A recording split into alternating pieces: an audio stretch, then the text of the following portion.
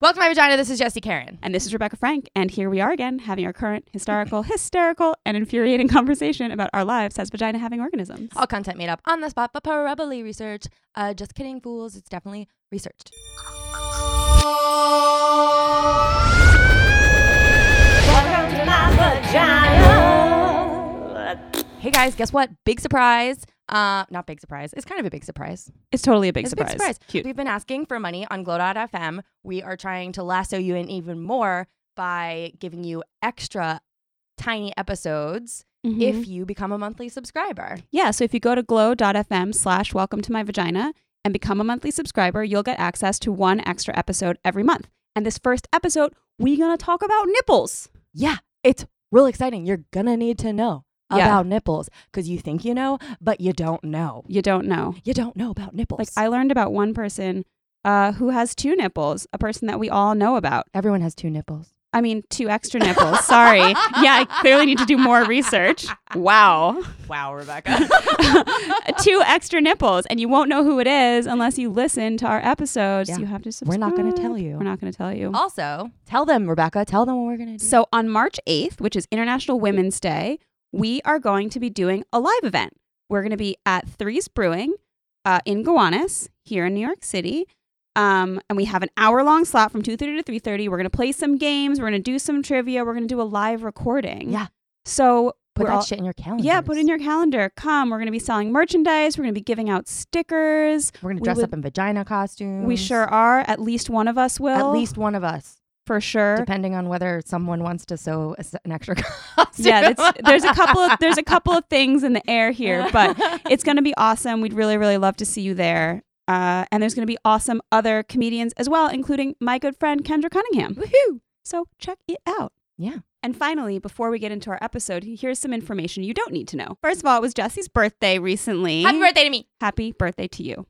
And someone got these super fancy, very treacherous nails. They're very treacherous nails, and I thought they were a good idea. But now I look like Edward Scissorhand, and I can't pick things up. And I tried to put my Diva cup in, and I'm not sure if the blood was from my menstruation or micro abrasions. And meanwhile, I have a pimple on my ass, and so maybe after we're done recording, I'll have Jessie scratch it. I'm gonna lance it off. That's it. I feel like that's friendship. It is friendship. Yeah. So listen to Midwives. Best fiends. Midwives. I mean, it's one thing to lose our patients to other doctors, but to those charlatans, it makes me sick. Today we're going to talk about midwives. We're talking about midwives. We're talking about midwives because even today, there's still a long-standing culture war between doctors and midwives. Yeah. And it's rooted in race and class in America. Yeah. So as of now, 98.6% of births in the United States take place in the hospital. Mm-hmm. That's wild. Midwifery is an incredibly common practice in a lot of countries. In the UK, midwives deliver about half of all babies, like Kate Middleton's, apparently. Yeah. And it was actually common when the American colonies were first formed because midwives, people coming over from England, brought their skills and they passed all this information on to the other colonists. Yeah. They delivered babies at home and stuff like that. But then we pillaged Africa for people. So Europeans brought African slaves to the United States in the early 1600s. Along with them came African women who were trained and practiced as midwives and who continue to do so and train others to do so during their lives as slaves. I mean, if you look at midwifery during the time of enslavement, the midwife was actually the person who made certain that women were able to produce healthy babies. And after slavery ended, she was no longer valuable because she was not making certain that there was continued slavery. Or that there was continued slave labor. But Black midwives did so much more than just deliver babies. They were spiritual healers. They acted as family counselors, breastfeeding consultants, postpartum doulas, nutritionists, family planning counselors. They were advocates and provided resources and care for their people because women of color always do things 100 times harder than we do. It's so true. They were known as granny midwives. And actually, there was a documentary called All My Own Babies that was produced by the Georgia Department of Public Health, which covered the history of granny midwives and specifically followed this woman, Mary Frances Hill Coley, who was known as Miss Mary. She was a granny midwife who helped deliver over 3,000 babies in rural Georgia in the middle of the 20th century. It was archived by the Library of Congress, but it was also used by UNESCO, by the World Health Organization, and by UNICEF as a teaching tool. Which was used to promote the respect of midwives by doctors and the medical establishment. However, because Georgia's gonna Georgia, The Department of Public Health in Georgia provided an accompanying pamphlet with the film that stated that the medical profession was not endorsing the use of midwives and said that they were a, quote, temporary and unfortunate necessity, end quote. Mm-hmm. In the South, most of these women were Black women taking care of women, both Black and poor white, because during the days of segregation, you could not access hospitals. There was actually over 5,000 Black midwives in the South until 1930, and it dwindled down to about 10 by like the 70s. So when birth started becoming medicalized in the early 1900s, as Jesse said, the hospitals were segregated, so they refused to care for Black women, but also there weren't enough hospitals in rural areas, which in fact is still the case today. There's a lot of counties in rural areas, specifically in the South, that don't have access to an OB, like a labor and delivery section. And so midwives are really important for women to be able to get the care that they need. But at the time, poor white women were sent to charity hospitals and and Black women were essentially used as guinea pigs in order to teach obstetricians how to deliver babies. Right. In the mid to late 1800s, the professionalization of medicine became such a major trend that male doctors began taking control, like as you're saying, of childbirth and took it completely away from female midwives.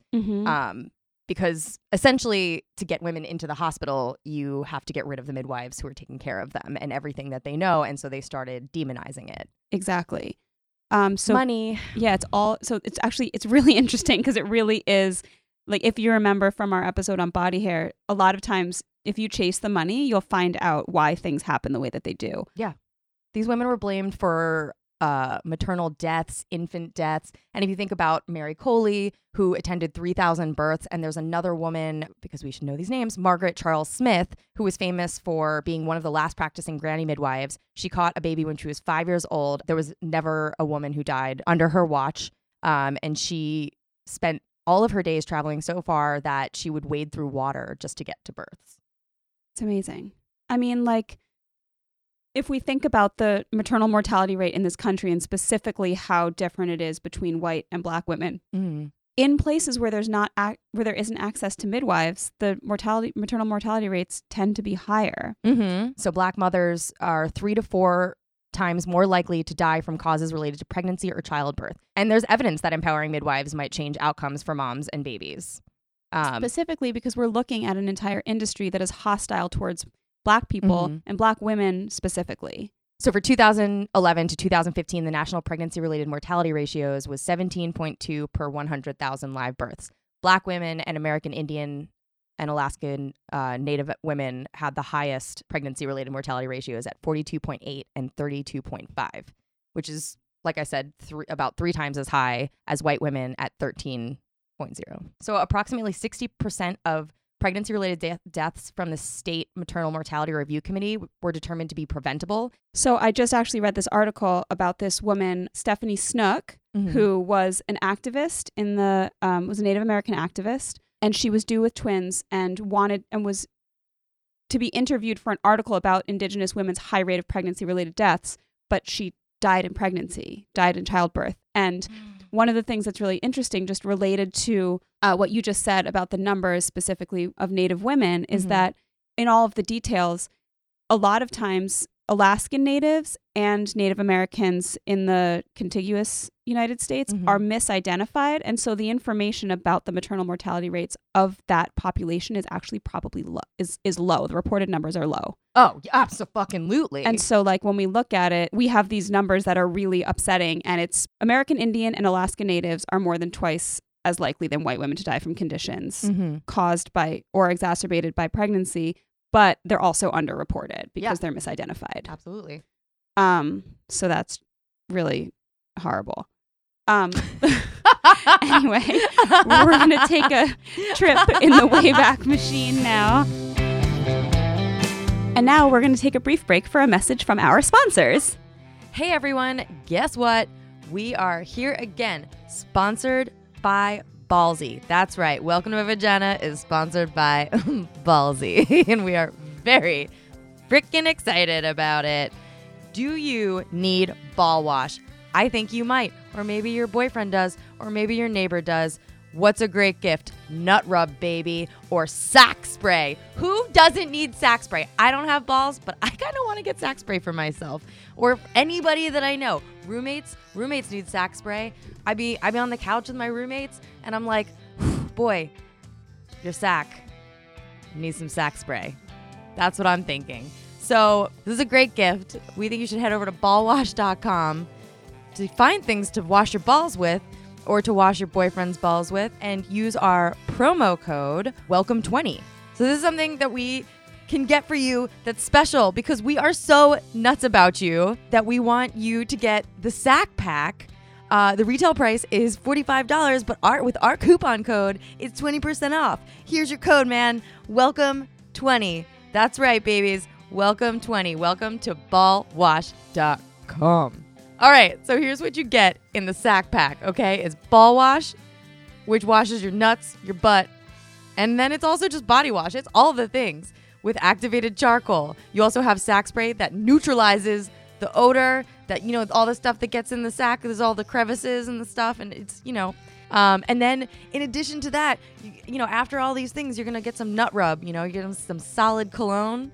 You're just going to rub that around your balls just in a circular motion. That's what I think you should do as a person who doesn't have balls. And the result is you have soft, shameless balls that smell like balls dipped in ambrosia. A little sandalwood in there, a little charcoal activation. Scrub them nuts. Scrub these nuts.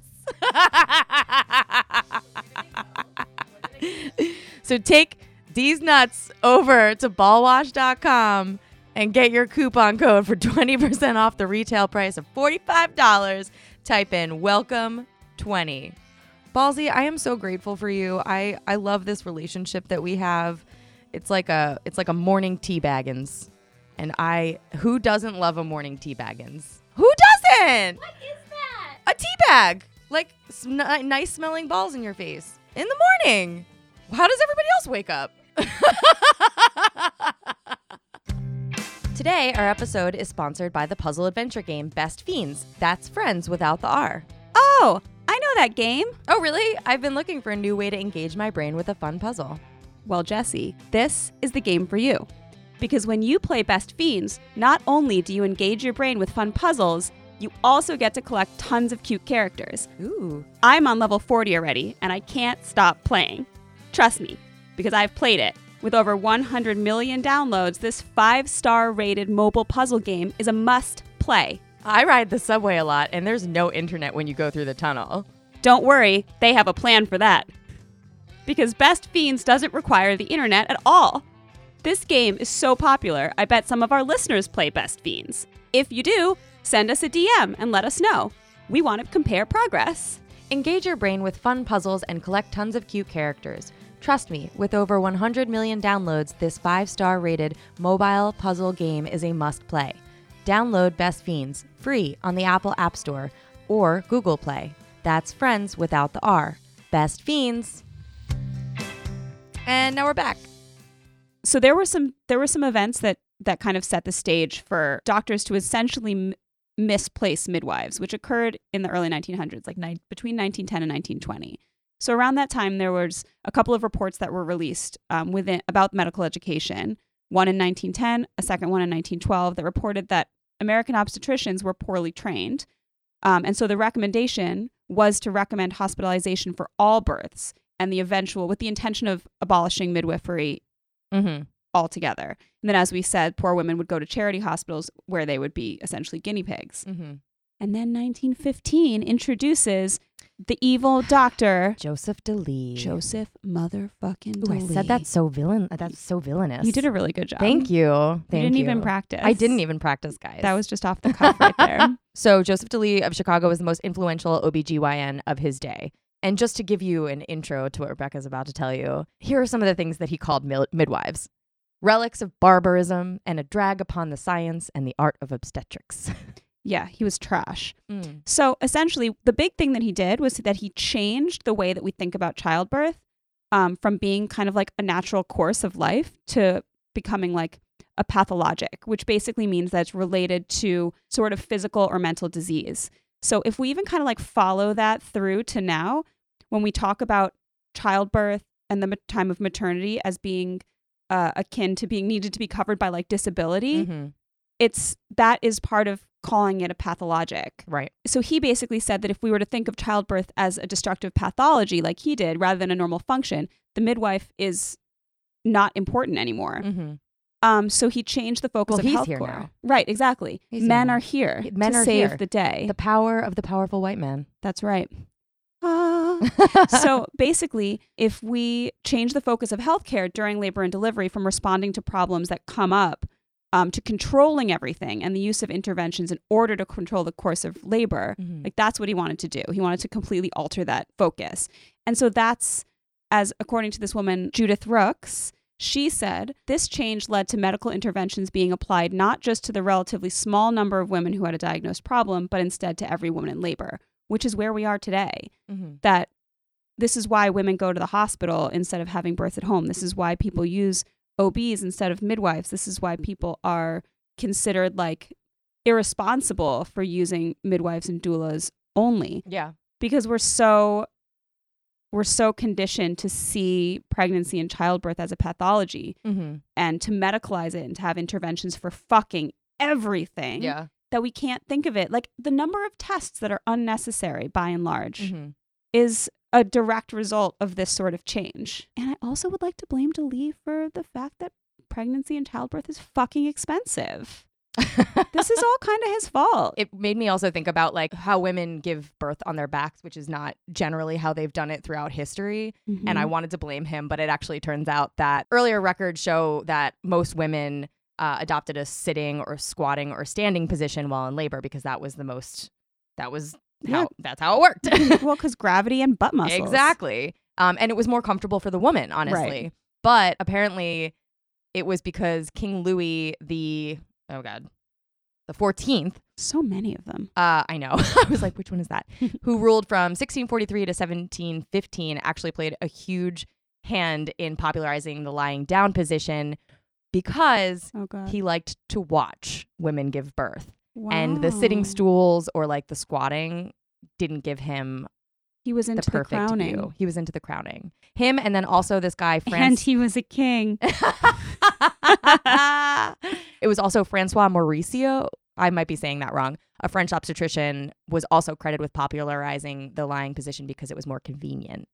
But I mean, your point kind of stands because they're both men who popularized something that that was in addition to cool. that was me being like, it's more convenient for them no matter what, even for the viewing purposes for Louis. And because some French obstetrician was like, well, this is more convenient for me delivering the baby. I know you're in labor and this hurts like hell, but whatever. I mean, women's pain isn't real. It's not. It doesn't hurt at all. Please. So moving forward, some states actually outlawed home birth midwives while others created new regulations that made it harder to enter the profession. And by the 1950s, a vast majority of women gave birth in hospitals attended by doctors. Thanks a lot, DeLee. I wanted to call him Philip, but it's not Philip. It's Joseph DeLee. So also, according to Rooks, midwives attended approximately half of all births in 1900, but less than 15% by 1935. By the early 1930s, most practicing midwives were Black or poor white granny midwives working in the South. Where midwifery declined, the incidence of mother and infant deaths from childbearing or birth injuries generally increased. A scholar who conducted an intensive study concluded that the 41% increase in infant mortality due to birth injuries between 1915 and 1929 was due to obstetrical interference in birth. Yeah, I mean, even if you look at now, in Sweden, Denmark, and France, midwives oversee 75% of births. But here in the U.S., they participate in 10% of births. In the countries that tend to rely on midwives more frequently, maternal mortality rates are a fraction of America's.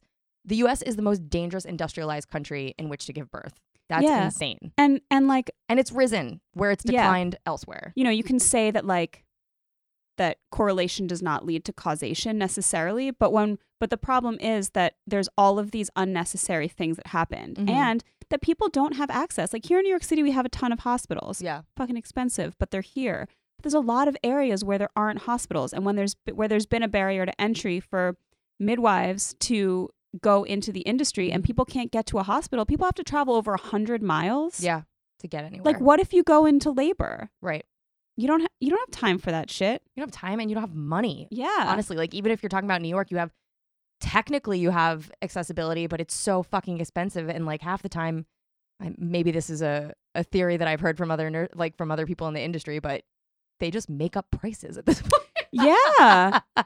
Like I read this article today where these people were quoted for this specific test that they were going to get $265, and when they got the bill, it was over $2,000. Yeah, but you can also bargain. I had no idea you could bargain with your price. Because it's crazy, because the things that they use at the hospital, it's like a diaper. They could charge you $20 for one diaper. Yeah. And like, there are people that like are afraid to ask for epidurals. Some hospitals are now offering like maternity packages where like what you're gonna. It's let's say $3,000 for the labor and delivery, which is still a lot, especially considering that like American women get kicked out of hospitals like day after birth, whereas women in Europe a lot of times stay for about a week that they can rest, get some help. Well, that's also the CDC was also talking about not just death during birth, but also death postpartum. A lot of times I don't think that's reported as maternal mortality. Of course not. That's part of the problem is it's not considered, but it is a big deal. 1 to 6 days postpartum at 21.4%. Yeah, that's a lot. That's 6 days later. Yeah. So we had also Mary Breckinridge, who founded the Frontier Nursing Service in rural Kentucky in 1925. She'd previously worked as a public health nurse for the Red Cross in France. Until about the 1950s, nurse midwives only attended home births, but some hospitals started developing a program with midwives to help offset the post-war baby boom. But by the early 1960s, there were fewer than 70 nurse midwives in the entire country. Yeah. And by the 70s, middle-class white women wanted more of a voice in their maternity care, and that led to a rise in midwifery. Except this time, of course, most midwives were white women. Yeah, so currently there are about 15,000 midwives in the United States. Only 5% of them are women of color. Even though, historically speaking, the vast majority of midwives were women of color in the past. White women just love to co-opt shit. Yeah, there is, I think she's known as the queen of midwifery. Shafia Monroe. Her quote was, "One of the darkest moments in history was the systemic eradication of the African American midwife from her community, resulting in a legacy of birth injustices." Yeah, because one of the other things to think about is, when we think about midwives and doulas and the important role that those people play in the birthing process, one of the things that you need is to feel safety, to feel safe, to feel heard, to feel understood. To have a community that understands you. Exactly. I think there's a lot to be said for, not to say that like we need to handle all of this stuff within, racial groups, because I don't believe that. But I think like if a Black woman wants to have a Black midwife, she should be able to have one. Oh, 100%. And if that makes her feel more comfortable, then that is what she should have. A Spanish-speaking woman should have access to a Spanish-speaking midwife. I mean, these are the things that level of comfort can really increase birth outcomes. Yeah, she does it more justice than I do. But Patricia Loftman, a midwife of 37 years, and she's a member of the board of directors for the American College of Nurse Midwives, said, which I think is perfect for what you're saying, is that in addition to being from the community and understanding not only linguistically and culturally what women need, midwives of color protect women in a system that is hostile to them. And they deserve that, because how can they walk into a hospital that they can't trust? And historically so. Yeah, and there have been studies that have shown that Black women get substandard care, that they're deemed to be faking pain, or that they have a higher tolerance for pain, so people don't deliver the medication that they need. Like if there's some sort of like just birthing pain, but also if there's any sort of side issues, like with Serena Williams and the blood clots, and she could have died because they weren't listening to her. Yeah, and that's not. And the fact that it happened to a very well-known, famous athlete really is scary about the level of care that people... When nobody knows you. When no one knows who you are. Exactly. Linda Villarosa from the New York Times actually said education and income offer little protection. In fact, a Black woman with an advanced degree is more likely to lose her baby than a white woman with less than an 8th grade education. There you go. So one really interesting thing to look at is that currently here in the U.S., the states with the lowest levels of midwife integration, which means that midwife integration is like if midwives are present throughout the prenatal, labor, delivery, and afterwards, those states with the lowest levels of that perform poorly in key indicators like rates of premature birth, neonatal mortality, and rates of C-sections. So the best states for integration and these indicators are places like Washington, Oregon, and New Mexico. And the worst are Alabama, Ohio, and Mississippi. And weirdly, Florida didn't do terrible. Well, I did see that some of that, like, it's not like a straight line. Mm-hmm. So there are times where you cannot have best midwife integration, still have decent for U.S. standards maternal mortality, but by and large they're instructive. Oh, and then this other thing, which is that so a lot of these states, like, I'm looking at you, Alabama and Mississippi specifically, that have these poor health outcomes and also have open hostilities to midwives, which means like they haven't been integrated into the hospital, or doctors don't believe them or whatever. They also, not so coincidentally, happen to have the largest Black population. And so it leads you to believe if we could fast track the ability for women of color in the South specifically to be midwives, and I'm sure there's an interest, there's an interest, and there's just like institutional barriers because people are dickheads. But we could see a real reduction in racial disparities in healthy birth outcomes. Mm-hmm. And this is not everybody, but a lot of people who are experts in things, what they don't know sometimes scares them.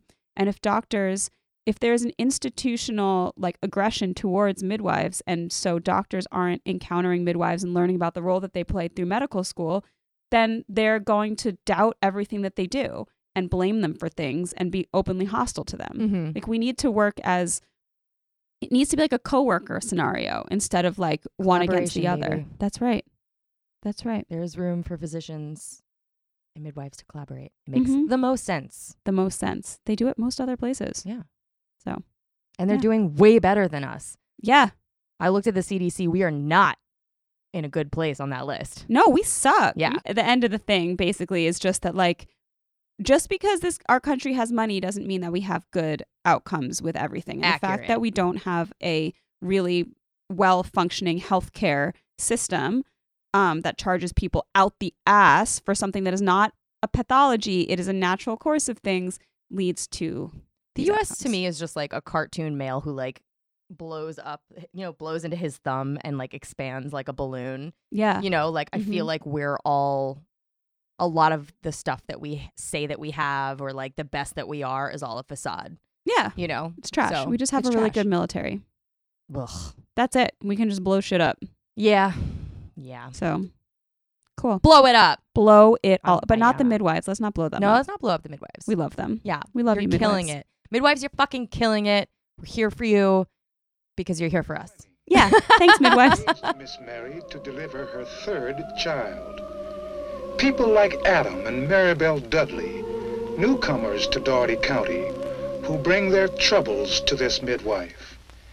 In the county health department are doctors and nurses who help Miss Mary do the job to which she and thousands of other midwives all over the South have dedicated their lives, the birthing of healthy babies. I'm gonna hold you close to my heart now. Ain't that good?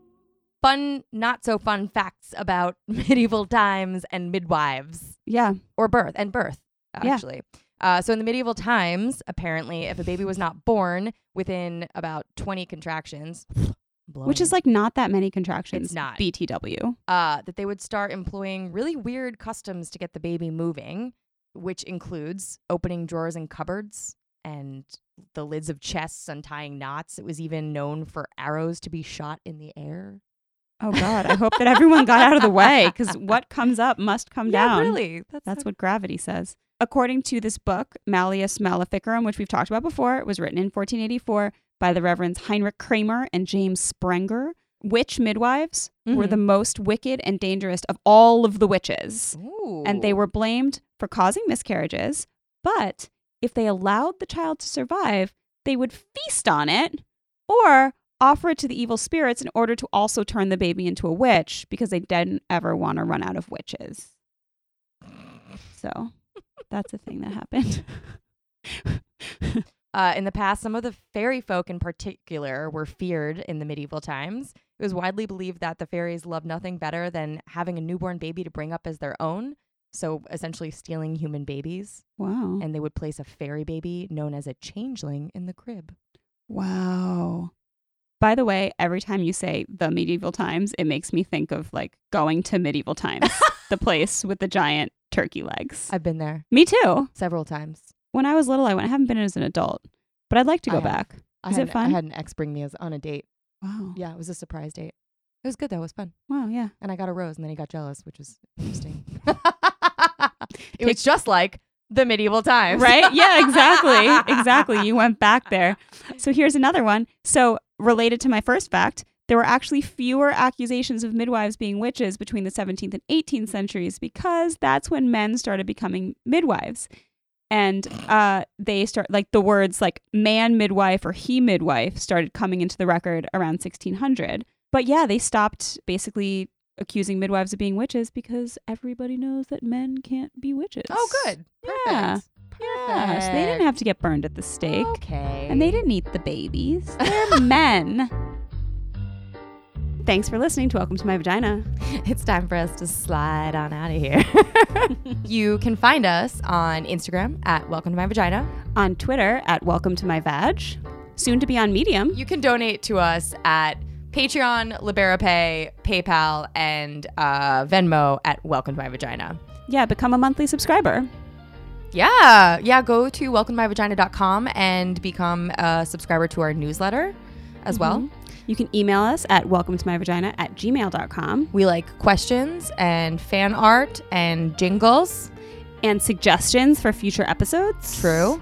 Check out Jesse's awesome videos on YouTube. Just search for Welcome to My Vagina. Check out Rebecca's awesome writing at franklyrebecca.com. Please also remember that our amazing intro song was done by Wooly Willy. Please check him out on Instagram and pay him money to make you an amazing jingle. You can find him at Wooly Willy, WOOLLYWILLIE. And head on over to morebanana.com to check out all of the awesome projects by our production company. Yeah. And thanks, Kate. Thanks, Kate, for being our amazing, dope-ass fucking producer. Cool.